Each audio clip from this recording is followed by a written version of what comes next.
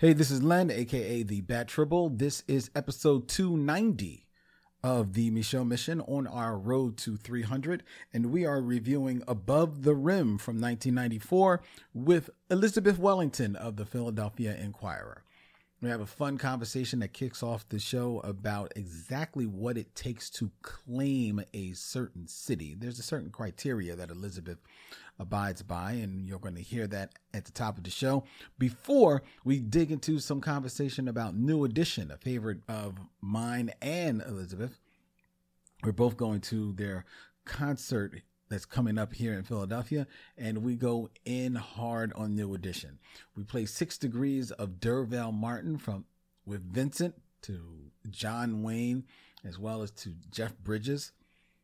I don't know. I don't think Vince is going to have quite as easy a time of it as he usually has. Then we get into our review, which somehow reignites the intense debate about the hip-hop duo Nice and Smooth. I don't know how we got there, but we get there, and it's pretty freaking explosive on this episode of the Michelle Mission. Enjoy.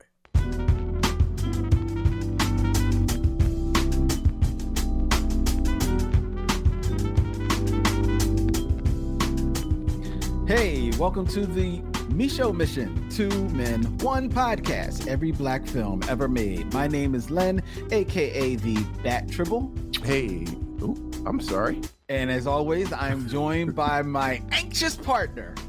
Hey, this is Vincent Williams. Tonight, ladies and gentlemen, we are going to continue on the road to our 300th episode, making a stop Above the Rim from 1994, and helping us to review this film. She is a noted columnist with the Philadelphia Inquirer and a half her lifetime New Yorker. Put your hands together for Elizabeth Wellington. Hey, Elizabeth. Hey, what's going on, Elizabeth? Old friend Elizabeth at this point. Hi, This is your second time on the show, at least? I think so. I would almost say it's my third, but Yeah. I'll go with second. No, I did another show with you guys when we were talking about that show on HBO that we all like. So yeah, this is my second time on the Michelle Mission. And it's couldn't come soon enough. We're very excited to have you back with us, Elizabeth. Thank you so very, very much. As I alluded to earlier in your intro, as we say hello to everyone out there watching us as we are streaming live via StreamYard to Facebook, Twitter, as well as on Twitch. The Michelle Mission is live on Twitch. As I alluded to earlier, you have roots here in Philadelphia, having lived here for quite some time, but you still claim yourself as a diehard New Yorker, and that's because you have a very staunch rule in regards to that. Yes, you can only claim the city that you went to high school in. Okay, and that's my rule. And I'm coming to you from New York now. Well, there you go. She did a show from Philly. Now she's doing a show from New York, her true hometown. And she's living the adage, it ain't where you're from, it's where you're at. Where you at. And you're where you're at, where you're from. Well, there you go. And she is from New York. And I like that rule. I do have to say, just like Vince, I do agree with that rule. You can only claim the city that you went to high school in. So, and that means that city is the only one that can claim you as well. Because I hear a whole lot of, because, jumping ahead a little bit in regards to Above the Rim, there are a whole lot of New Yorkers that want to claim Tupac because he was born in New York. But as Vincent noted, he was raised in Baltimore. He certainly went to high school there. Right. So he is actually more of, okay. So there you go. So should he therefore be considered a what do you call them? A Baltimorean? A Baltimorean? Yes, I would say so. Okay. I would say so. But what about his affiliation with the West Coast? I mean, that's between him and the West Coast. I just know where he's from. I know if I need, I bet he knows how to eat he knew how to eat a proper crab cake. Okay. I didn't know that there was a particular way to eat a crab cake. I mean, I was just thinking about a Baltimore. Okay. Or he knows how to properly eat crabs. Okay. I bet Tupac knew his way around some crabs. He looks like he knows his way around some crabs. Mm-hmm. Most definitely. How do you eat crabs, Elizabeth? Do you eat crab? Yes, I'm definitely a seafood fan. I eat crabs. I eat them as often as I can. Ooh. And how often is that? Depends on how my pockets are looking. Hey, some days are tuna days. Some days are crab days. That's yeah. I know that's right. That's true. And Vincent knows today is my tuna day. I will be leaving after the show. I'm grabbing some tuna. Shout out to everyone out there in the chat watching us as we're streaming live. Sharon Eldridge says that Falls Church is the only city that can claim me. Help. Yes. Wear it proudly, Sharon. Wear it proudly. Yeah. Well, you guys brought up a good point about Pac, though, because like he can claim, and maybe you have to make an amendment to it, because he claims, I mean, when you think about West Coast rap, he's definitely a West Coast rapper, right? Okay, and that's fair. Fair. So, the whole digital underground thing, I mean, so he definitely can claim Baltimorean, but maybe that's like just an everyday people thing. Like, right. People like you and me who grow up, move to different cities, you got to claim this school you went to high school in. But maybe it's technically you should claim the city where you build your notoriety, where people know you from. Because, like, can he claim? I think you can claim. You can only be. That's hard.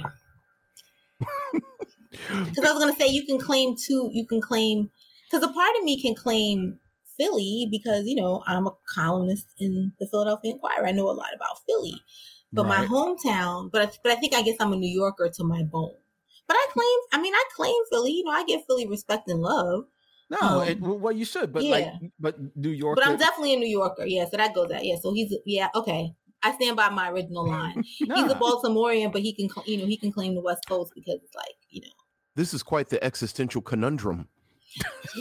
I've had this discussion a lot though, because this one friend I had was from Coatesville, and I should say that and smile before people come at me hard on the show. So he was from Coatesville, and he was like, "Oh, I've been in New York for 3 years. I'm claiming New York." I'm like, "You can't claim New York. No way you can claim New York." No. And certainly not after 3 years. Yeah, you can't claim New York. I mean, can you tell me, the difference between the blue line and the orange line on the subway? And he kind of looked at me like I was the bad guy. And I'm like, I don't make the rules. I just enforce them. Exactly. And I'm the enforcer, so. That's right. See that gate over there? I'm in charge of letting people in and out of it. Word. Mm-hmm. No, yeah, you can't do that. And especially in 3 years, he was a grown adult. So no. Mm-hmm. Maybe when he's 80. You say check when he's 80 and he's still living in New York. You can't even claim the city then. You could say you live there. Yes. You don't even know everything in the city yet. Look, like I said, I have lived in Philadelphia longer than I have any other city. Mm-hmm. But I would never claim Philadelphia. Yeah, I don't know enough about Philadelphia to claim Philadelphia. Unless you had somebody like Lynn, vouch for you. Mm-hmm. It's still a guest pass. It's still a guest pass. True. Word. Okay. I don't know if I'm giving him a guest pass. Elizabeth and I share a love of talking about 90s again, 90s hip hop and R&B, and we're visiting 90s hip hop in this movie, but we're going to be visiting 90s R&B this Thursday, because we're going to the New Edition concert here in Philadelphia. Cannot wait. And the last time Elizabeth was on here, she didn't get a chance to show her devout love for everything that is New Edition. Like you are a New Yorker, true and true, but I believe your blood type is NE. Is that correct? I am an original NE for lifer. Like so much so that I was telling somebody the other day that when I was 9, it was the year I turned 9 years old, and it was Christmas time, and Candy Girl came out. The album Candy Girl came out, and it was 1983, and I got Christmas money, and I took myself down to the Wiz. I took myself down to the Wiz by myself. I got on the Q2 bus through Hollis, represent y'all. Anybody from New York knows what I'm talking about. Went down to the Ave and bought my first album with my first money. I think I paid like $7 or $8 for the New Edition album, and I played that album so much. There are places in the Candy Girl song where it skips now, and I might not be listening to my album, but I still know those skip parts. Right. Yeah, you've memorized the skips. Yeah, I memorized the skips. That's how you know. Most definitely. Right. So you were down with New Edition from the start. I too was down from New Edition from the start. How did you feel? Because our social media person, Toya, she's got a particular way.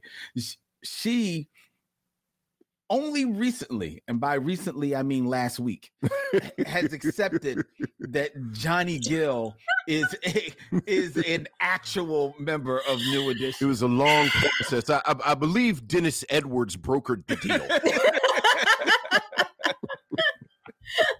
Ooh, this is gonna be a fun conversation with Leon, the Temptations, Dennis Edwards, New Edition, the movies. It's gonna be some fun stuff. But yeah, it was funny. My sister is a diehard Prince fan. Okay. So, and I was a diehard New Edition fan. And between the two of us, when we shared a room, there was always one or the other. You know, we threw in Thriller in between. Michael Jackson Thriller was always welcome. But we were either listening to a lot of New Edition or a lot of Prince. And so by osmosis, she's a fan. And she's had a harder time accepting Johnny Gill than I have. Like, really? I Johnny. mean, I think, and he said on the Tamara Hall show that he's still the new guy. Now, Can You Stand the Rain, I think probably broke me in forever, but he's not, I mean, like I could go see a New Edition concert and Johnny Gill wouldn't show, and I'd be like, oh man, it would be sad for Johnny not to come. But wow. But but I accept him. It's hard. It's just You wouldn't miss his solo efforts and him telling you he gonna rub you the right way. It's so funny. The only Johnny Gill song I really liked was Fairweather Friend. That's a good song. Now that was a tight, as my sister would say, that was a tight beat. Yes. That was a tight song. The rest of them, I just felt he was just too. He was overbearing and he was just like, I just felt like Johnny Gill was like, and it was true. That's true. He was like, she was like chocolate fudge. He took over the whole Sunday, That's actually not a bad description. Yeah, that is Johnny. That is Johnny all the way. But I mean, I like John. I like Johnny Gill, but there's something about the original 5.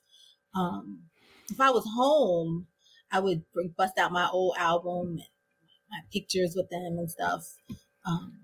I don't know. See, like, but to me, and don't get me wrong, I love the originals, and Bobby definitely has that gives them that edge.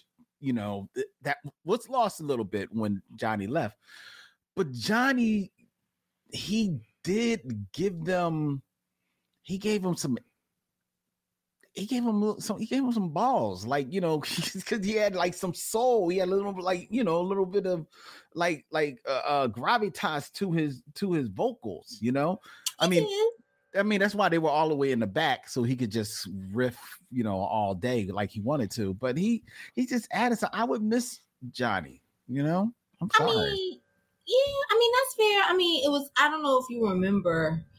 It's weird how much I remember about New Edition, but I don't know if you remember when Heartbreak first came out. When the first album came out, I went to that tour. That was like the best. That's still the best concert ever because it was Bobby Brown, Albie Shore, and New Edition. And I thought I was going to lose my 15-year-old ever loving mind.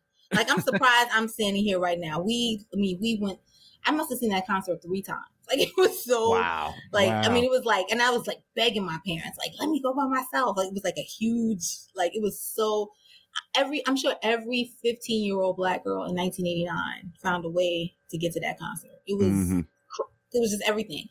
And I remember when the album first came out, and If It Isn't Love came out. That was the first single. Yep. And, we were all Ralph groupies. Everybody was like a Ralph. And back then, we were Ralph and Ronnie groupies. And we were sad. We were sad Bobby was gone, but what could we do? I Need a Girlfriend. Like, we kind of accepted that Bobby was gone. At the time, we didn't think Bobby was ever going to come back, though, either. And I remember when Heartbreak came out, and like they hid Johnny. Like, nobody wanted, like, with If It Isn't Love, like, Johnny was in the back. They hid Johnny. Like, you didn't even hear Johnny. There was no Johnny Gill on that record. You saw him trip and fall in the video, and that was it. We were like, oh, you know what I'm saying? He just kind of tripped and fall, and he was done. Had and on then, like them church shoes. And then they came out with My Kind of Girl, and you still didn't hear Johnny. No, you did but not. We were still okay with it. It was very good marketing because we were just all Ralph people. We didn't care what. We were like Ralph and Ricky, and that was it. When he came out with Can You Stand the Rain, and the rain started dropping, and they were sitting down and stuff, and he started hollering, people were like, oh. So they knew at the time that we would have a tough time with Johnny, and they introduced Johnny well. Now, Johnny was smart because he didn't get like super duper. He didn't pull like he didn't pull a David Ruffin on anybody and make you like him. And that's why we'll always kind of like Johnny. Well, that's true. That's the reason why he was. That's why he did well. Right. Because he didn't come and try and step on Ralph's toes. Everybody knew this was Ralph's. He played his position. Yeah, it was Ralph's show. Mm-hmm. And not only that, but every girl who was a New Edition fan would have killed him. We would have lost it. They'd have been like 5 or 6 people trying to replace him. So he did his role, he did his thing. But I'm excited to see all 6 though. And I'm especially excited to see Bob because, Bob Bob's been through so much. He's been right? through a lot. And, he's lost kids. He lost Whitney. They tried to make Bob out to be the bad guy. Mm-hmm. I'm team Bobby because I'm like, I'm sure Bobby did not have any money for cocaine. If you saw the movie, you know how that went. Right. So, just the fact that he's still standing, he's had strokes. Yeah. Yeah. It's interesting to me. I was thinking about this not too long ago about how the narrative has changed about Bobby Brown and relationship with Whitney, because one of the things that I think people forget, my God, because we're going back to like the late 80s now, is that before Whitney got with Bobby Brown, she couldn't make it work with Randall Cunningham. Randall Cunningham, the Philadelphia Eagles quarterback, they couldn't make it work. And the story is that Randall was like, yo, girl, like, you want to slow up on some stuff? And he's the one that like pumped the brakes and was out of there. But a lot of people forget that story, so the signs were there. We just weren't paying attention. Well, Whitney was, America's sweetheart. Right. She had charmed those people. And we knew Whitney was ghetto. I was at the time, for a time I did a stint at Black Enterprise magazine as an intern. And one of the women I worked for was from Newark. And she knew Whitney, and she was about that same age. We were all like super duper young at the time. And she would tell us Whitney Houston stories about just, Sissy was gangster. Like, they were all gangster. They were some gospel gangster chicks. So Bobby I never heard that Sissy was gangster. I mean, she was just gangster in the way that your gangster gospel grandmother would be, drinking brown liquor and daring you to look funny to people. Gotcha. And being in the music industry and having to navigate that. I mean, look. That breeds, how do you think all those people that we knew even growing up had churchified grandmothers and were crack addicts on the side? Like, that's a hard life. That's very true. interestingly, but everybody tried to make Bobby the bad guy, and I think Bob, I think like all of them, what it was like to be young then. People weren't hard, like what I mean. They were like young guys. They were just young, nice guys, like that just wore a lot of cologne and had a jerry curl. Right. I'm just glad all of them have gotten to a place where they can do stuff together again. Right. So. And it's funny because, well, you probably talk about this today, but I don't know if I've seen the New Edition movie about 1,000 times. But Wood Harris is in it, and Wood Harris is, it's all, we're all connected in the 90s. It is. Before we go to that magical decade of the 90s, ladies and gentlemen, we are going to first stop and play that game show that's sweeping the nation. Yes. That would be 6 Degrees of D'Urville Martin. 6 Degrees of D'Urville Martin. Is it time? It is time. Is it time? It is time. Now, I don't know if you're aware of this, Elizabeth. D'Urville Martin is a noted character actor from the blaxploitation era. It seemed to have been in every other blaxploitation film dating from the 1970 all the way up through I think his last film may have been around 80, 81, something like that.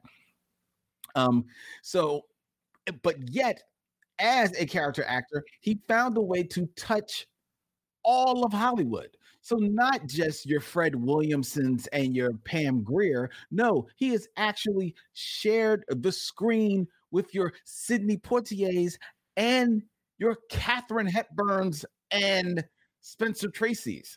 So and Dolomites. I should be Googling this man. Let's not. Slow down. I've never seen him before. I'm learning something. You have seen him. You just don't remember you saw him. Yeah, okay. Yeah, you've seen him. He was famously and accurately portrayed by Wesley Snipes in the Dolomite. My Name is Dolomite movie. Yeah. Oh, on okay. Netflix. Crazy. So anyway, we have a game show, 6 Degrees of D'Urville Martin, where Vincent will endeavor to get from D'Urville Martin to another actor using only films and hopefully 6 films or less. And Lynn picks the person. I picked the person. So now it's a bit of a challenge. It is. And hopefully this will prove to be a challenge because you've been getting them in like 2 moves lately. Okay. I find that highly annoying. All right. And it doesn't stretch the show like I need. So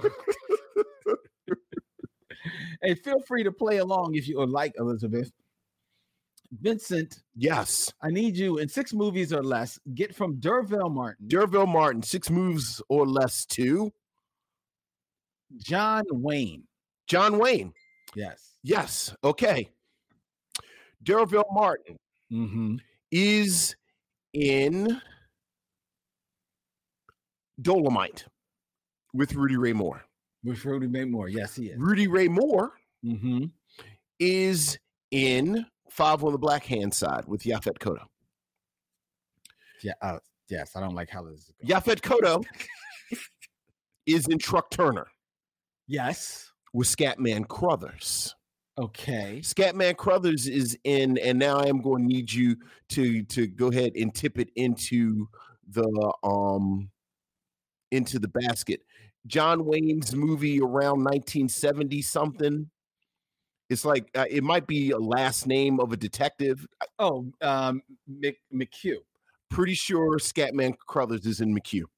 All right, let's check the tape.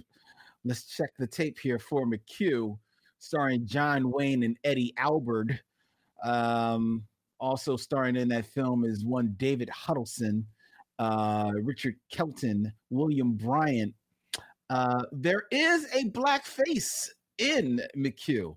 It's not Scatman Crothers? It's not Scatman. Who Crothers. Is it?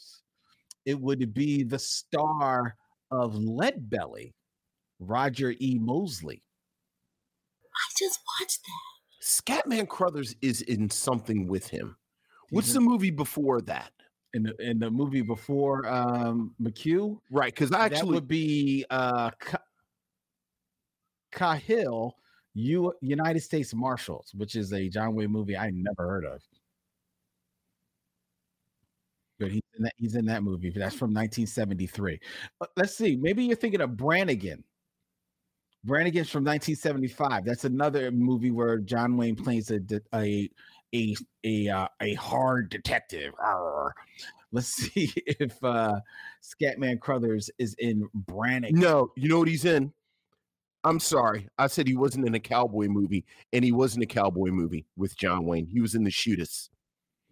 See, I thought you were going to say The Shootist. Yeah, he was in The Shootist. But you said, detective. Yeah. Okay. So, D'Urville Martin is in Dolomite. How'd you know with Rudy Ray Moore was in The Shootist? Because that's one of the exercises I've been doing. Like John Wayne was actually one of my exercises. I don't believe this. Yeah. I don't believe this. Yeah. I don't believe you got John Wayne. Yeah. From Scatman Crothers. From Scatman. And let me see. So what do we do? What was it? So it's Rudy Ray Moore, Yaphet Kotto, Scatman Crothers, 3 moves. Boom. Well, I got another one. All right. Anyway, to get to from D'Urville Martin. D'Urville Martin, 6 moves or less to Jeff Bridges. Jeff Bridges. Yeah. Yeah. Show me something now. Okay. Fighting words. Now, Jeff Bridges. Yes, the Big Lebowski himself. Oh, I mean, damn, Lynn, you just gave it to me. I knew. It came out my mouth. I said, John Turturro, John Goodman. Like, you get to them both through both of them. All right, let's see. Oh, wait a minute. Oh, damn it. Let's see. I know exactly how you're going to. I hate this. Let's get to our review. Can I do it? Can we just... Yeah, go ahead. All right. Go ahead. D'Urville Martin is, of course, in Five on the Black Hand Side with Dick Anthony Williams. You don't say. He is. Dick Anthony Williams is in Mo Better Blues with John Turturro. John, remember Mo and Joe? That's right. That's right. John Turturro is, of course, in The Big Lebowski with Jeff Bridges. I knew the second I said Big Lebowski, I said, I gave it up. Okay, if I hadn't said Big Lebowski. If you hadn't said The Big Lebowski, here's the thing. I blanked immediately on what Jeff Bridges was. So Jeff Bridges, was that him in Starman? Yes. And who's the actress in Starman? That's a good question. I think that's oh boy, I'm going to be wrong. Let me look it up. Oh, Starman film. Karen Allen. Okay. Who is from what movie? She most famously known for. Razor of the Lost Ark. There you go. Okay, here you go. This will be a more interesting journey. D'Urville Martin is in Five on the Black Hand Side with Leonard Jackson. Okay. Leonard Jackson is in Boomerang with Eddie Murphy. Eddie Murphy is in 48 Hours with Nick Nolte? No, not 48 Hours. I'm sorry. Trading Places. Dan Aykroyd. But more importantly, the dude who plays the butler. Denham Elliott. Denham Elliott, yeah. Who's in Raiders of the Lost Ark with Karen Allen. Karen Allen, who's in Starman with Jeff Bridges. So there you go. That's 5 moves. So I took a little walk. Yeah. And I used a lot of white people. I was waiting for John Wayne now. Yeah, I see. I was waiting for John Wayne. I see. I'm telling you, I'm gonna have to go back to the silent era. Yeah. Like, so that's the game, Elizabeth. Yeah, that's the game. I have to tell you guys are really good. Like the way that you just spit this stuff out, I'm like that's y'all smart. Or we just watch a lot of movies. A lot of movies. We should have a movie podcast. Well, I was interesting that you talked about Leadbelly because I actually just saw that. And I was like, that's the Really? dude from Magnum P.I. And it was on some random station. And I was watching Leadbelly. And then, now I don't know how we watch movies without IMDb and Google. But, you just like go down I read all about I didn't know anything about him. And it was just kind of fascinating to like watch the movie and see how it unfolds and see the story. So. Yeah, because you only learn a little bit about him from the movie. But yeah, I mean, shame of it is, it was problematic. Well, look, but it had shades of life in it. Like there were shades of the movie Life in there toward the end. Right, absolutely. I was like, I don't. Right, yeah, no. absolutely. In the end, where he's in jail for like a long time, and he gets, I was like, oh, like everything's it's one of those everything's kind of connected moments that you didn't think you were going to find, and you kind of do. That's an interesting connection. Who directed Life? Oh, that's a good off the top of your head? Not off the top of my head. I do not. I will endeavor and look it up real quick. Because it may not be that far-fetched to think that the people... No, it's not the same person. No, I know it's not the same person, but maybe they saw Leadbelly. No. Because there is that aspect of Leadbelly where there's life in a prison. And then leaving, like, the deal with the guards and her, making a deal. Like, the pardon, I think Leadbelly was pardoned and those guys were pardoned in Life, but of course in Life they shot him. But, there was old age. It was like shades of it. That's why I wasn't like. That's right. The governor was supposed to pardon him in Life. Yeah. Was he the governor or was he the warden? I think it was in Life. It was the governor because he went the to his house. In Leadbelly, but in Life, I was wondering, was it the warden or the... Yeah. Life was directed by Ted Demme. And I wonder, do you have the screenplay up in front of you? Who wrote it? Yeah. Robert Ramsey and Matthew Stone. Huh. I very seriously doubt they were pulling from Leadbelly. Look, it's Gordon Parks. You can't argue with the pedigree. Yeah, it's Gordon Parks, but come on. We reviewed that film. You can't argue with the... You would not know it was Gordon Parks except for maybe three scenes. No. I'm saying Gordon Parks gets you in the door. Okay. And no. It was random.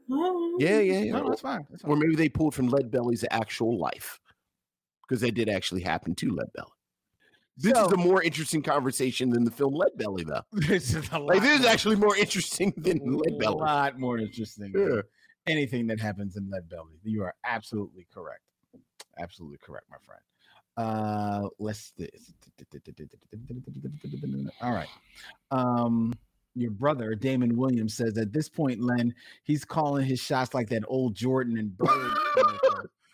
I got to bring in some foreign films. At two, Damon. At two. Yeah. I think I'm gonna have to go to like some French noir to stump you. I can get Gerard Depardieu. There are other French people besides Gerard Depardieu. Yeah, but once you get to Gerard Depardieu, you can get to the rest. Yeah, you probably bounce around. That's very true. Quietly, what's my man's name in Leon, the Professional? It is Jean Reno. Yeah, Jean Reno. Yeah, between Jean Reno and Gerard Depardieu, I'm bouncing around France. I can bounce around France. Yeah, well, you won't know the rest of the. I can bounce around France. Yeah. All right. I can get to Chow Yun Fat, and Jet Li, and Jackie Chan. Well, we could all get to Jackie Chan. I'm just saying that covers Hong Kong.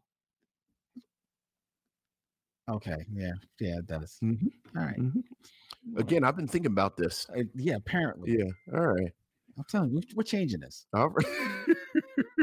After 300, we're picking another. After picking another dude. All right. Picking a whole nother actor. Care. Getting on my nerves. Anyway, are you ready to review the movie? I am ready. Are you ready, Elizabeth? Ready. Are you ready to go above the rim? Thumbs up. We'll be right back with our movie review after we step to these messages.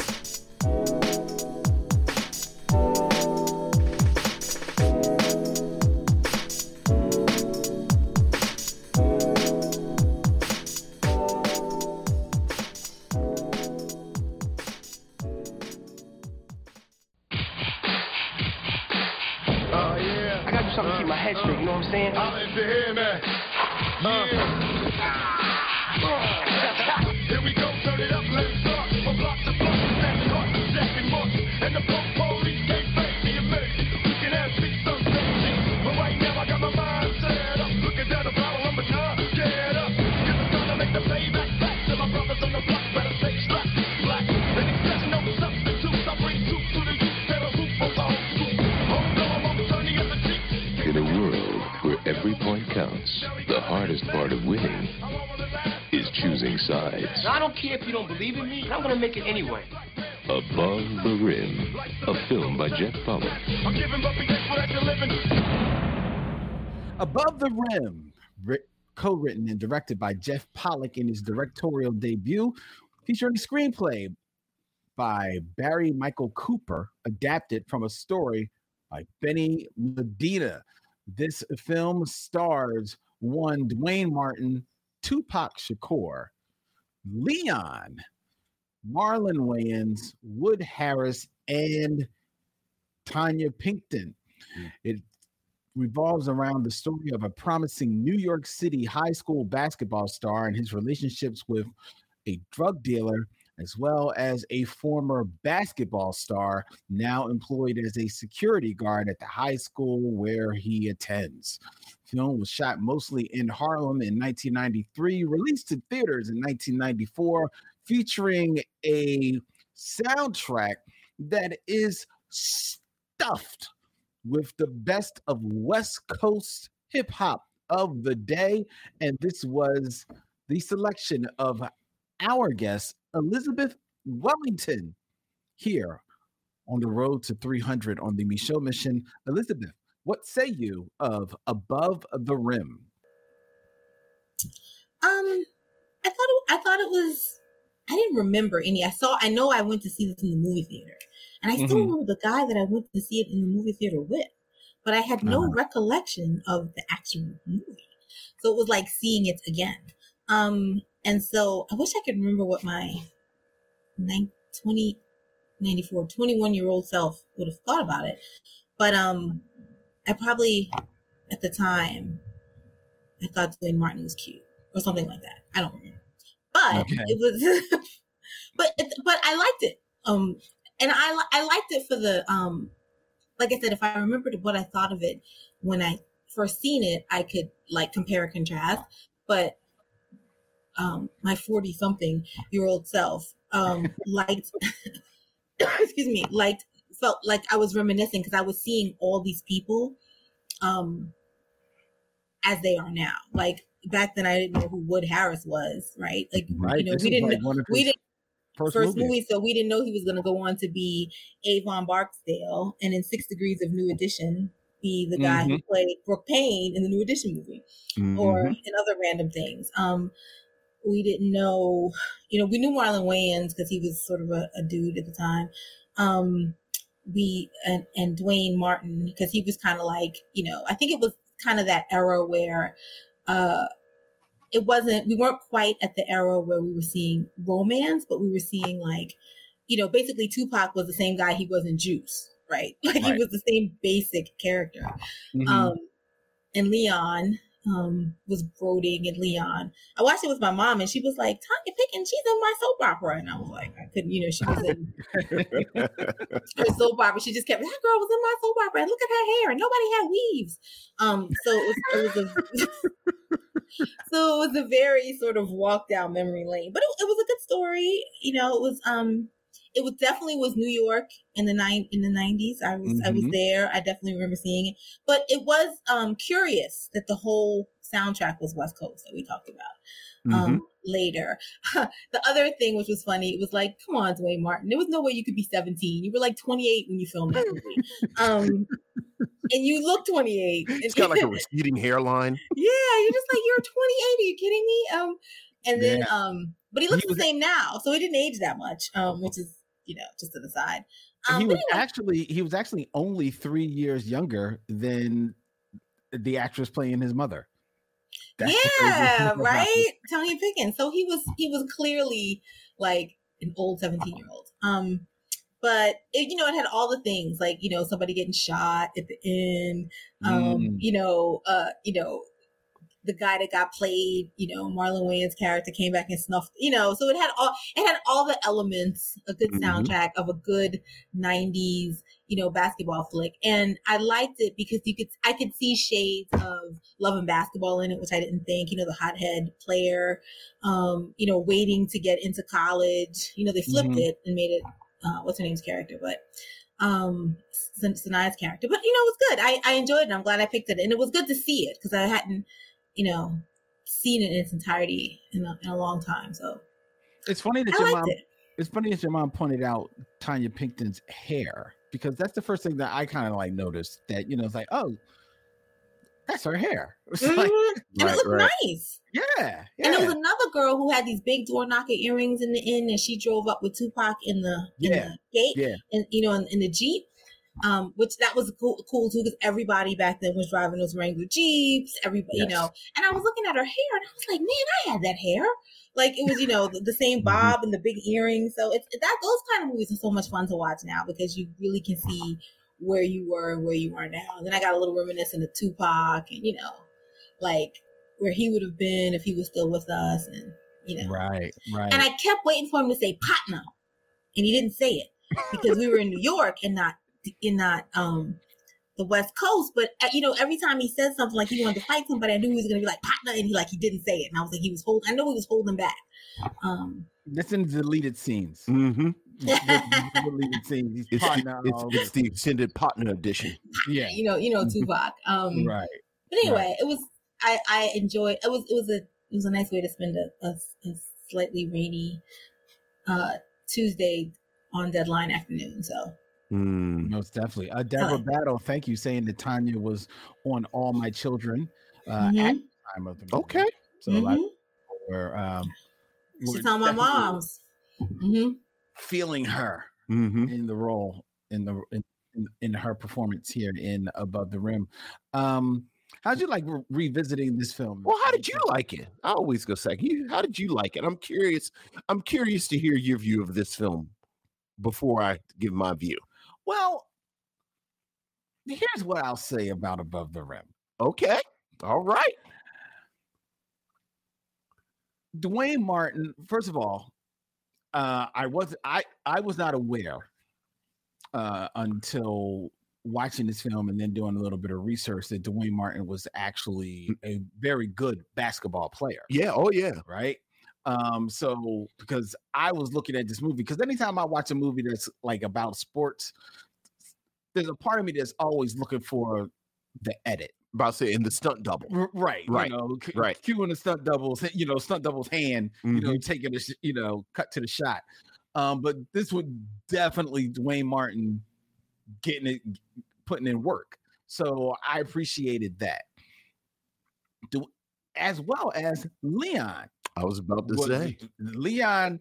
Now he looked like your daddy, but he was in his corduroy khakis, but he was putting in work on the court. So so that was cool. Like the basketball scenes in this movie definitely feel very authentic, right? But Dwayne Martin, Tupac, Wood Harris, some of the other characters, even Tanya Pinkton, they're all in a hood movie. They're in a hood film, which was the talk of the town at this time in Hollywood, you know, coming off of Boys in the Hood, and then and everybody, they wanted a hood movie, and Tupac was the talk of the town because of Juice. So everybody wanted to try to 2 years prior to this. So everybody wanted to make their hood hip hop film. You know what I mean? And all of these actors are in a hood hip hop film. Leon, however, is in a totally different film, all of his own making and design. I don't know what this man is doing in this movie. First of all, Leon is a very attractive Black man, right?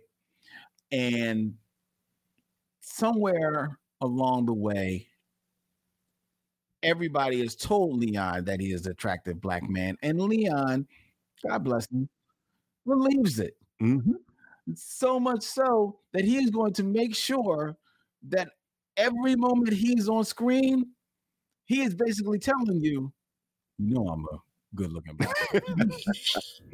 Because he is giving you nothing but, what's my man? I was about to say, I'm reading all these Ben Stiller interviews because of his new show on Apple TV. Yeah, he's giving you the blue steel. He's giving you blue steel. He's giving you blue steel from Zoolander. Yeah, from Zoolander, he's giving he's giving you the blue steel. He is blue stealing the whole movie, and he's giving you the slow bop. I was gonna say, hey, Lynn, what's he look like when he's drinking coffee? Blue steel. What's he look like when he's security at the school? Blue steel. What's he looking like when he's on a date to go see Shaft? Blue steel. It's nothing but blue steel. I'm like, yo, dog, he's on a date. He's on a date trying to chop it up with this chick, and he's blue stealing. I'm like, dude, you can laugh, you can smile, man. You can smile. Good-looking black men smile, bruh. I like when he went to go visit his mother at the graveyard. Yeah, he changed into his black graveyard attire so that he could be at his mother's grave, giving his mother's grave blue steel. Yes, I'm like, dog. And plus, never mind, I'm not even going to go to the timeline that he said he came here to bury his mom.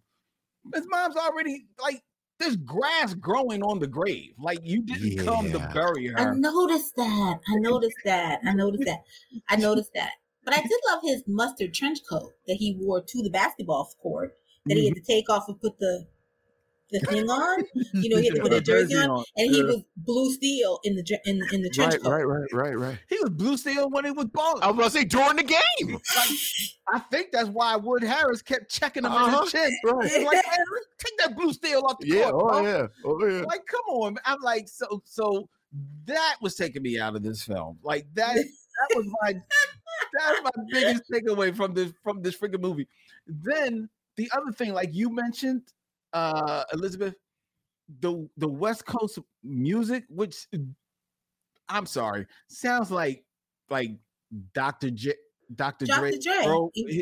I guess it sounds like his throwaway beats. It was all Dr. Dre and Snoop stuff that you didn't even hear, and it didn't make sense in Harlem.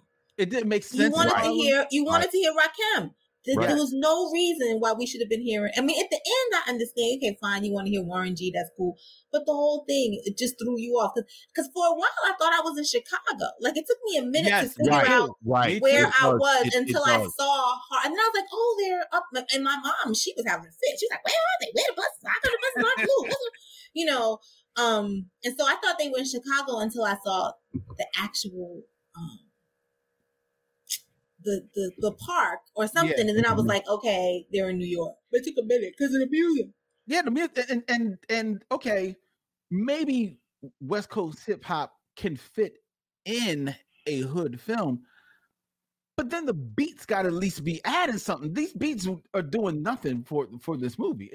So it just took me out of the film. It didn't make sense. It didn't make any sense, and then the film, this is Jeff Pollack's directorial debut. There's not much of him on IMDb. I don't think he does much directing after this, and it shows why, because there's this movie is badly edited, it is badly directed. Bernie Mac shows up as basically this homeless or the guy who maybe has a past with Leon's character. You're left to believe they can't take away what we were. Yeah, they can't erase us. They can't erase us. But you don't learn. You never actually learn what the backstory is because it's all trapped behind blue steel for the rest of the film. Yeah. Then Bernie Mac's character gets sliced up with a knife, with a blade by Tupac, and you don't see him for the rest of the film. Well, he's dead. He's dead. But you don't even see what happened. Like, come on, dog. Like, they don't show the body. Yeah. Well, to me, it doesn't make sense because they don't like. Okay, Tupac was gangster. I get Tupac is gangster, but there was no reason for him to kill that man. Like that's the part that makes no sense. You're just like, well, why? I mean, I know he's gangster, but why would you just roll up and like? Why would you wake him up? The man was sleeping. He went over to wake him up and he killed him. He never said any. All he said was, "That's Tom's brother," or Tim, Blue Steel's brother. Let's just call him Blue Steel. Call him what he is. That's just Blue Steel's brother. Though even the hardest criminal isn't gonna just slice you up for that. I mean, it just makes his death didn't make sense. I think that aspect of the film disappointed me the most, considering the pedigree behind this. Is Barry Michael Cooper's second screenplay, and Barry Michael Cooper is most famous for writing the screenplay for New Jack City. Right. They talk about this being the second part of his unofficial Harlem trilogy. The third one being Sugar Hill. Right. Which I think is a very underrated movie, crime drama. Yeah. But for a screenwriter with a journalistic background, because he was a journalist, when you look at how he talks about organized crime or drug dealers in New Jack City, and like the attention to detail about just the logistics of building a drug empire years before The Wire. And if I remember correctly, he deals with the logistics of that a bit in Sugar Hill as well. Yes, he does. He does. I never quite understand Tupac's character, Birdie, his approach to being a drug dealer. I don't know if Wood Harris is his enforcer. Wood Harris is also a basketball player. Yeah. Wood Harris is his lieutenant.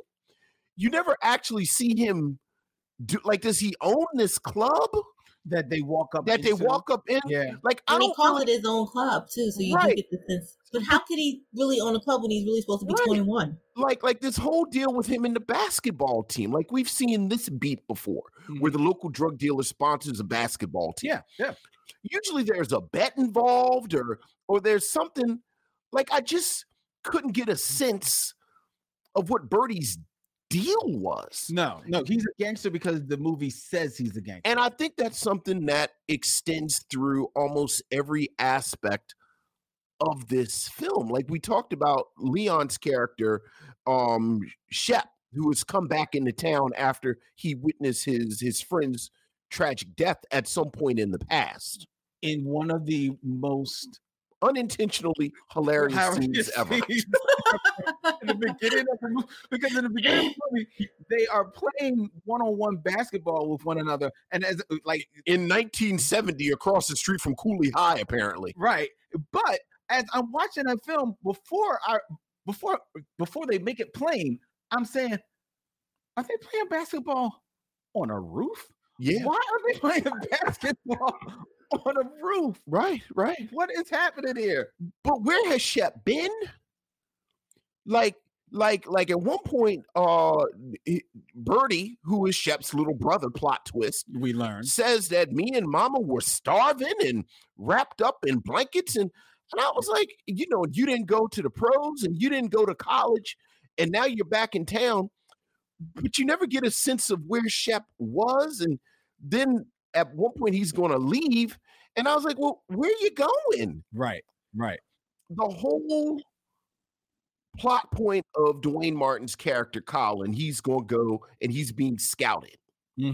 But it's never really, like, you never really know what aspect of this film is supposed to be the main plot point.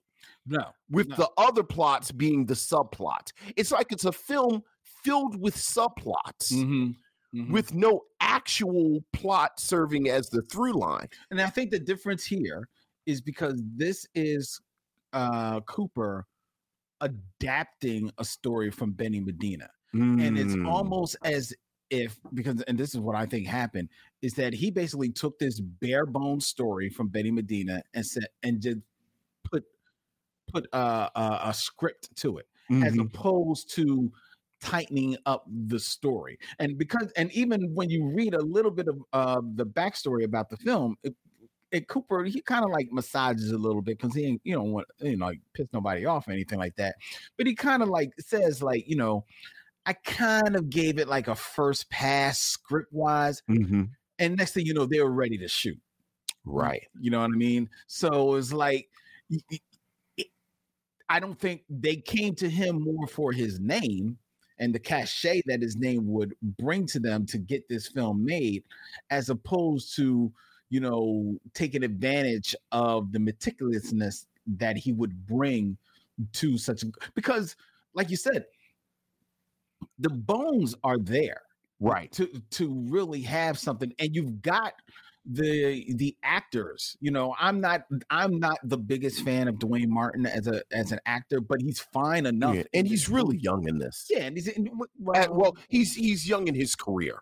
There you go. Yeah, there you go. This is fairly early in his career. Yeah, but say what you want about Blue Steel, Leon is a charismatic man that if properly directed and maybe with more of the go on with a script, more to sink his teeth into, you could see him maybe pulling out something here. And what can you say about Tupac? Tupac is just an enigma waiting to just explode. And I would I would say that Tupac actually stole the movie. And when he stole the movie in the very end, when they were having that basketball tournament and he was losing, and he just acted a fool on the when he was on the sidelines. And I thought that he really stole the movie. He was like, man, I mean, it was so Tupac. Like, it was kind of like it was comedy. It was interesting. His reaction, when the guy started cheating, when Wood Harris's character, got knocked over by Leon, he was like, come on. I mean, it was just really, he kind of stole the movie, in that space. Cause you just, you wanted to see how he was going to react. And it was just, it was kind of, and it was comedy, but you were still scared at the same time because you knew that a gun was, because, that's another thing about these 90s movies. A gun is going to appear at some point. Yeah. Like, somebody's going to shoot in the crowd. But even that doesn't make sense. Like, why are you going to murder him on the court right after the game is over with all these witnesses? What kind of drug lord are you? Well, but it's kind of like it kind of didn't make sense, but that was kind of the character. Like, if you remember Juice, like the thing with Tupac at the time, he always played these impulsive, testosterone driven. Like Juice, he was the same way. I mean, he basically chased the guy through a party. But he's always, it makes sense, but he's always this testosterone driven character who is always ready to flex in public. So it does, I mean, it's stupid, but it follows that train. But that's who he was at that time. But that defense makes sense if it's Tupac mad at Shep, his brother, for stealing his joy, stealing the game, or still mad at Kyle for that's what we tried to shoot. Okay, but it makes sense if he's the trigger man. Right. No, he gives the world's largest duffel bag to Wood Harris to pull out this tiny little right. And I have to say, Tupac in Juice, the film does the work of building this really, like you're saying, testosterone, but in my mind, he's really broken in Juice. Like, he's really just sort of, everybody beats him up. Like he says in the movie, we actually, Juice is fresh on our minds. We did Juice fairly recently. Yeah. He spends the whole time running. He's got this very broken home life with his father, so that when he starts losing it, the film has done the work and earned the right to get you there. Yes. Yeah. Whereas with this, the film never actually, like, every time you I talked about that moment when he talks to talks to Shep about being alone with his mother and being hungry, and you think, okay, now we're going to build something, but then it's the next scene and we're doing something else. And Yeah. And Marlon Wayans is talking about Dwayne Martin's Marlon penis, Wayans and was ridiculous. I mean, That's another one his who's in character another was movie. yeah, his character to me was like the most annoying because he's talking about all this stuff, he's actually rude, and I think they do a good job at showing how much of a jerk he was and how much of a jerk kind of Dwayne Martin's character was in the beginning. But I think to your point, Vincent, you never learn. Like, first, I mean, I guess he has no reason to be a jerk except that he's like a 17-year-old guy, but that's not even, right. But you never, I don't feel like the turning point was, the turning point wasn't strong enough because, okay, we don't even know why Birdie killed this guy, but now that's how he realizes that Birdie's a bad guy. And he doesn't want to work with him and he wants to change his life. And I just want to backtrack a little bit because I wasn't saying it was, Tupac is just always that character, and I guess testosterone relating wasn't the right word, but he's the guy who kind of comes out and is publicly, kind of playing like he publicly hits his mark all the time. But whatever he's driven at. And so that I was just finding the similarities between the characters. But you're right, the writing in this movie wasn't good enough, like to convince us that this guy was. Everything in this movie was, like you said, Vince, performative. Is earned. Exactly, performative. That's the word. Because even the relationship between Shep and Kyle's mom, I was going to bring that up. I thought I missed a part. Right? Yeah, I thought I missed a part. So I was like, how did they go from being in the school where she was basically saying like, excuse me, to like being in the diner to like, can I join you? To like, and it then also didn't make sense why she was, and it didn't make sense why she was so mad at him because if I remember correctly, Kyle is the one that pushed him. He was kind of stunned. He didn't like go come back and hit the woman's child. You know what I mean? He could have basically went and choked him out after he just like jumped on him and said, stay away from my mom. He was just kind of stunned. So what else was he supposed to do? And then she closed the door and they had this whole big emotional, like, you're not here for me. And I was like, what?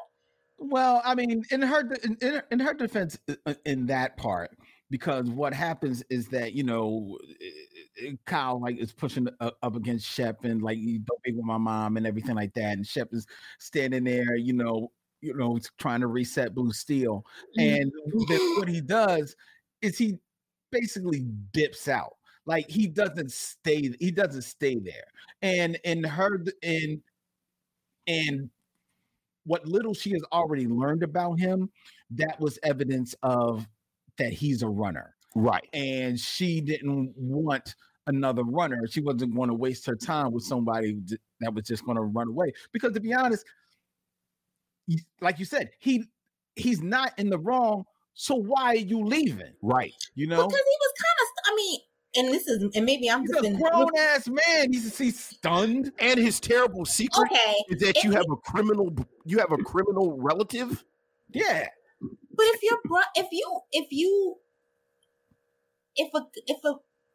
if a guy is dating or dating a woman and the son just all of a sudden goes off and starts punching him, what several reactions can happen. And he didn't hit him. He just kind of backed away. And sometimes I think backing away doesn't mean you're a runner. It just means you need a minute. I think just in his defense, like if that was, because when people come at you, you got one of two options. You can hit them back, you can throw them against a wall, or you can kind of walk away. And in this case, he decided to kind of walk away. Now, if he came back, he didn't say, he didn't bounce and then leave. He was like, okay, let me just get out of the situation and then go back and explain what was going on. I mean, I think that's a fair response. No. And I'm talking as a brother. Now, I hear you on like, maybe you walk away because you don't want to escalate the situation or anything like that. But and you come back later. But Bull turned around with his Blue Steel in between his legs and walked out. There's a difference. There's a difference between like, I ain't got time for this. I'm rolled out. But he was just like. I also get the sense that the film wanted you to fill in the blanks. That she either learned about what happened with him when he was younger, or remember there was that whole really awkward exchange at the movies where he said, haven't you ever just wanted to run away and go somewhere else? And and she kind of put two and two together, but part of the equation is something we didn't see. No. And then leaps to, you're a runner. I don't need that in my life. I need somebody that stays around. And he shows that he's going to stay around because he comes back at the end and plays basketball with him at the shootout, as opposed to being the coach on the team, which they spent 15 minutes building up. Yes. That he's going to be a basketball coach now. Right. Well, I thought that he was going to be the coach, like after, like when you see him at the bar afterwards, you kind of learn. Because I mean, I don't think he meant, and that's another thing. The fact that he actually played in this shoot around was another one of those things. It was like, how did he know to show up? Like, did he have a jacket? How was he supposed to be on the roster? Like, it was all this random stuff that they didn't connect the dots for. And yet, and I'm not offended by runners. I'm a runner. You're a runner? I understand. Sometimes you just gotta run. But go ahead. I'm a team runner. I mean, it is true. You do have to know when to hold. When to fold up. You also need to know when to fold them. Yeah, and come back. As long know as you when to walk away. And know when to run. And know when to run. You shouldn't count your money while you're sitting at the table. Because there's time enough for counting when the dealing is done. I mean, these are words to live by. Mm-hmm. Mm-hmm. And I think that's what the brother was doing. Right. And yet, despite your critique, you say, and I think Vince has said as well, that you like this. Oh, I didn't say that. No, you didn't. I didn't say that at all. I mean, I didn't it's hard to say. It's not like I didn't dislike it. I didn't like it. I mean, it was pleasant. Like, it was like I watched it, I finished it. It was pleasant. It wasn't like, oh, that was the best. Like, it wasn't like Loving Basketball. Like, I love Loving Basketball. It's my favorite movie. It was just like, I see why I didn't see it again, but I wasn't like, oh, that was terrible. It was just, it was a pleasant. I think that is a great review. I actually think the first thing that you said captured what my thoughts are on this film, where you said, I know I've seen this film. Mm-hmm. I remember going to see this film. Mm-hmm. I didn't remember anything about this film. Mm-hmm. So it was good that seeing it again was like seeing it for the first time. And I think Above the Rim is one of these films. I'm gonna go ahead and start some old stuff. Like we've been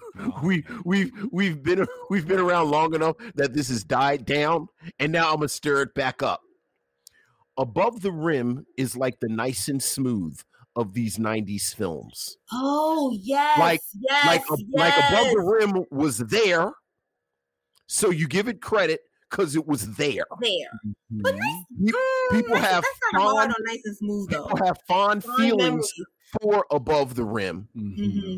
They can't actually point to anything about Above the Rim itself that they have fond memories of. Mm-hmm. And when you press them, they admit that everything around Above the Rim, like everything that we've named, New Jack City, Loving Basketball, Sugar Hill, Juice, everything around Above the Rim was better than Above the Rim. Mm-hmm. Can I say one other random thing? So after I saw the movie Above the Rim, I, because I'm home with my mom, so I took my mom grocery shopping.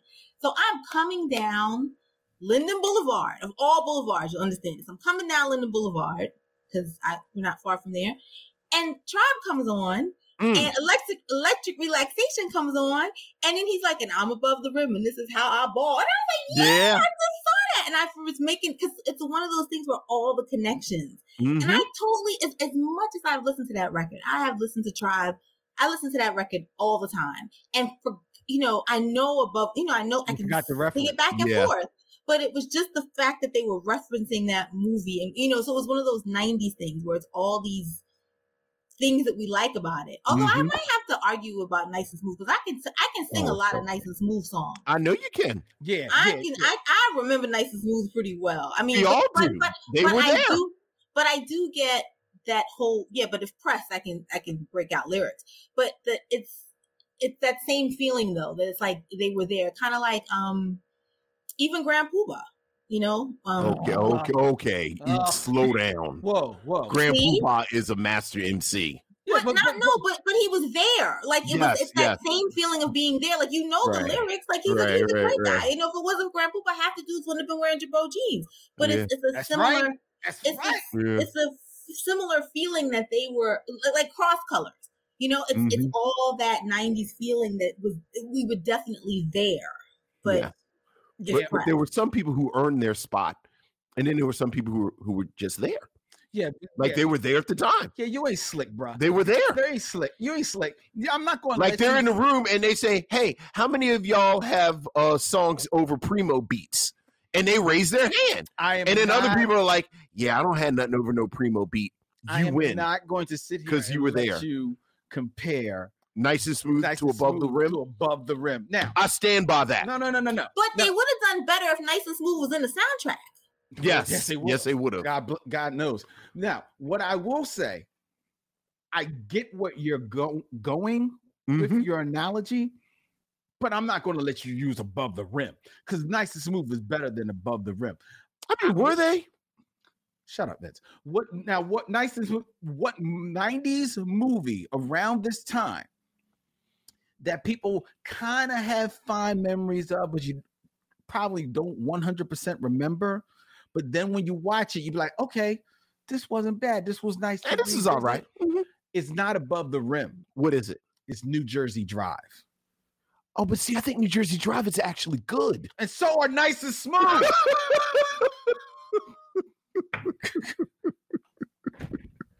It's nice to be in the middle of this argument. Now that I've reopened this fatwa. This festering wound. Anyway, so Elizabeth, the question is always, would you recommend that people watch Above the Rim? Yeah, for nostalgia's sake, definitely. You know, it's a '90s flick. You know, if you're at home, he's home on Friday night, it's raining, Netflix, you with your boo, watch it. You'll enjoy it. You'll remember stuff. Would you need to see it again? No. So to watch it a first time, watch it like it's the first time. What about you, Vincent? No, I don't think there's any reason. Look, it's sort of a cheat. It's sort of terrible because Tupac just wasn't in that much stuff before his death. This is his last movie. So you actually like this is actually academic. Like you have to watch it just because you only have 4 Tupac performances in films. It's like Gridlock, Gang Related, Juice, Poetic Justice, and this. So 5? So, you know, you only got 5 movies with Tupac. Yeah. So you gotta watch it. Yeah. I said that. Look, here you go. And just because you want to see Wood Harris. Dwick is not that good as a song. Whoa. But it's a primo beat. Whoa. It's a wonderful track. Whoa. In your heart, you know it's true. Dwick. In your heart, you know Dwick is not that good of a song. One of the top. No, the top what? Pop songs of all time. It's no way the top 30. Electric Relaxation off of Low End Theory. No. Yeah, that's off Low End Theory. No, Midnight Marauders. Midnight Marauders. Every song on Midnight Marauders is better than Drake. Okay. I said top 30. It's like 15 songs on Midnight Marauders. They're not all better than Dwick.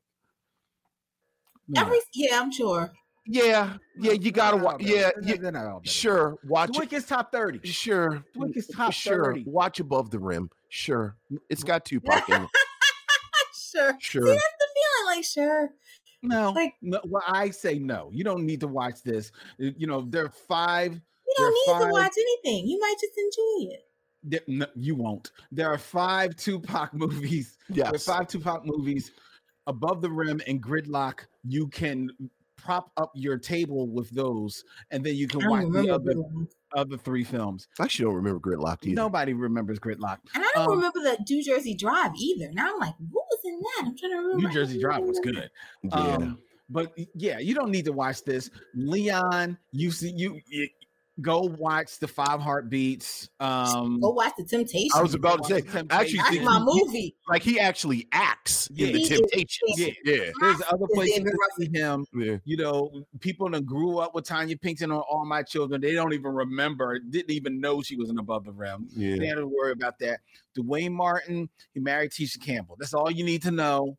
And Marlon Wayans is better in a lot of other stuff. He's much better in a lot of other stuff. A lot of other He was stuff. actually really good in Aretha. I just saw him in that, and he was I've really, heard that. really good in that. He was really good in that. But he plays so like not who he plays. But I mean, if you have, if watch it if you like 90s, like for 90s nostalgia, it's one of those. To watch. But it's one of those ones you can watch for that. Like, you know, it's so that era. I mean, it's not fantastic, but it's cute for the era.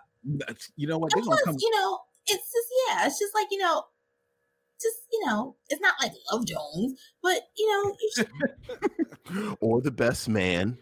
Yeah, it's Or not like Love and that. Basketball. Oh, that's the movie. Blue Girl 718 says Vince is out here slandering Dwick. I said what I said, and I said it with my chest. And Toya Haynes says, please tell me you don't believe that. Lemonade is a popular refreshing drink. And it still is. And it still is. How can I argue with that?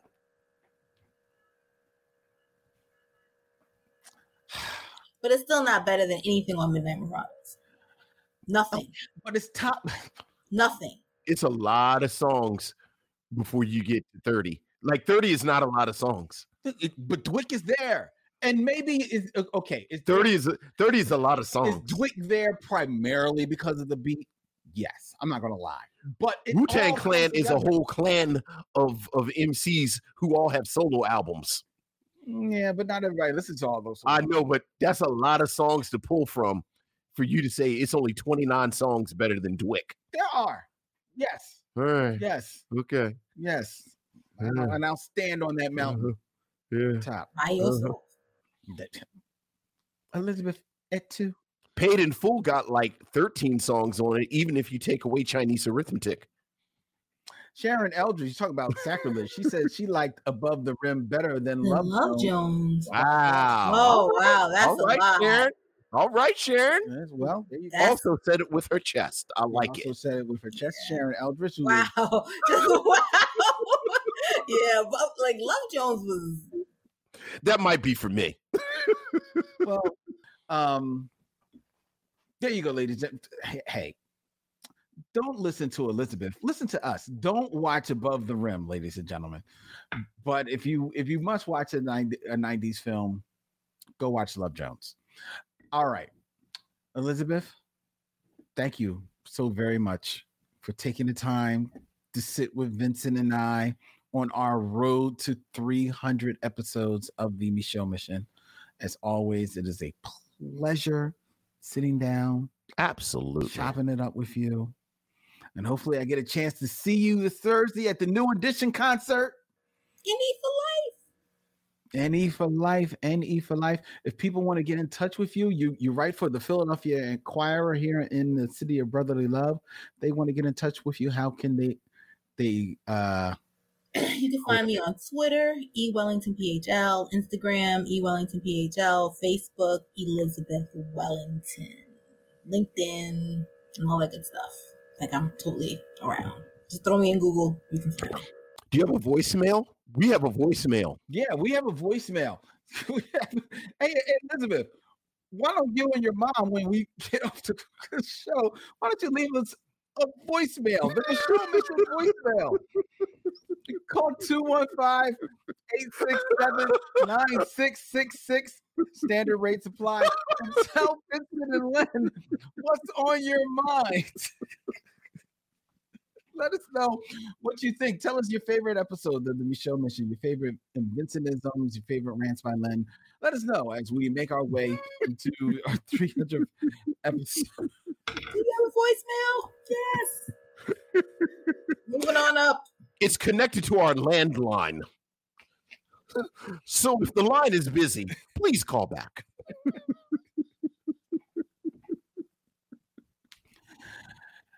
Just jiggle the string. You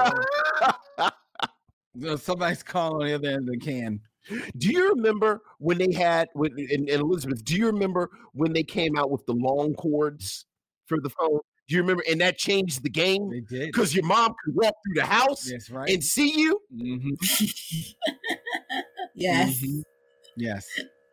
Yes. Usually she could. My mother was very skilled at holding the phone with one hand and grabbing you by the scruff of your neck with the other one. Of course. And dragging you into, she kept the phone in the sewing room. That was when there was 2 phones in the house. So one downstairs, one in their room. That's right. And one in their room. And one in their room. And that was the one that we would run in. That's the one I used to go in and sneak phone calls on. Oh, memories. Look, a lot of the calls were about New Edition. There you go. But she had the hand of death that could just drag you in. Look, my mom's headquarters phone was the one in the kitchen, and our bedrooms were down the hallway. But I remember they came out with the long cords, and my mom could be in the hallway. George, come on. Can they fax us? Can they fax us, Lynn? No, we've run out of paper. So somebody put paper in the machine. We've leveled up to the voicemail. After our carrier pigeon died. All right, let's get out of here. All right. We still got stuff we got to do. The show mission. Like and follow us on all the social medias, ladies and gentlemen. Hit us up on Instagram, Facebook, Twitter. Subscribe on YouTube as well as on Twitch at Me Show Mission. Email us at meshowmission@gmail.com. Email us and tell us you left us a voicemail. And go to Me Show Mission, our website, 2 Men 1 Podcast, every black film ever made, where you can hit swag and check out the cool designs that we have available for you from our good friends at TeePublic, including our exclusive 6 Degrees of Dervell collection. So check that out. There, the Show Mission is a proud member of The Podglomerate, thepodglomerate.com. They make podcasts work. Next week on the Show Mission, Vincent and I are going to 1982 for Losing Ground. Yeah. Oh, yeah. Yeah, this is it's going to be a good one. This is one of those films that we've been as we near. I was about to say we're in the final. We're in the final stretch. We're in the final stretch now. So we're bringing out the heavyweights. Yeah. Right now. So this is 290. You have 9 left. Yeah. Yeah. Oh, yeah. Got 10 left. 10 left as we make our way. So it's going to be fun. Losing Ground from 1982 next week here on the Me Show Mission. Until then, he's Vincent, I'm Len, and in parting we say, we'll see you when it's time to meet again.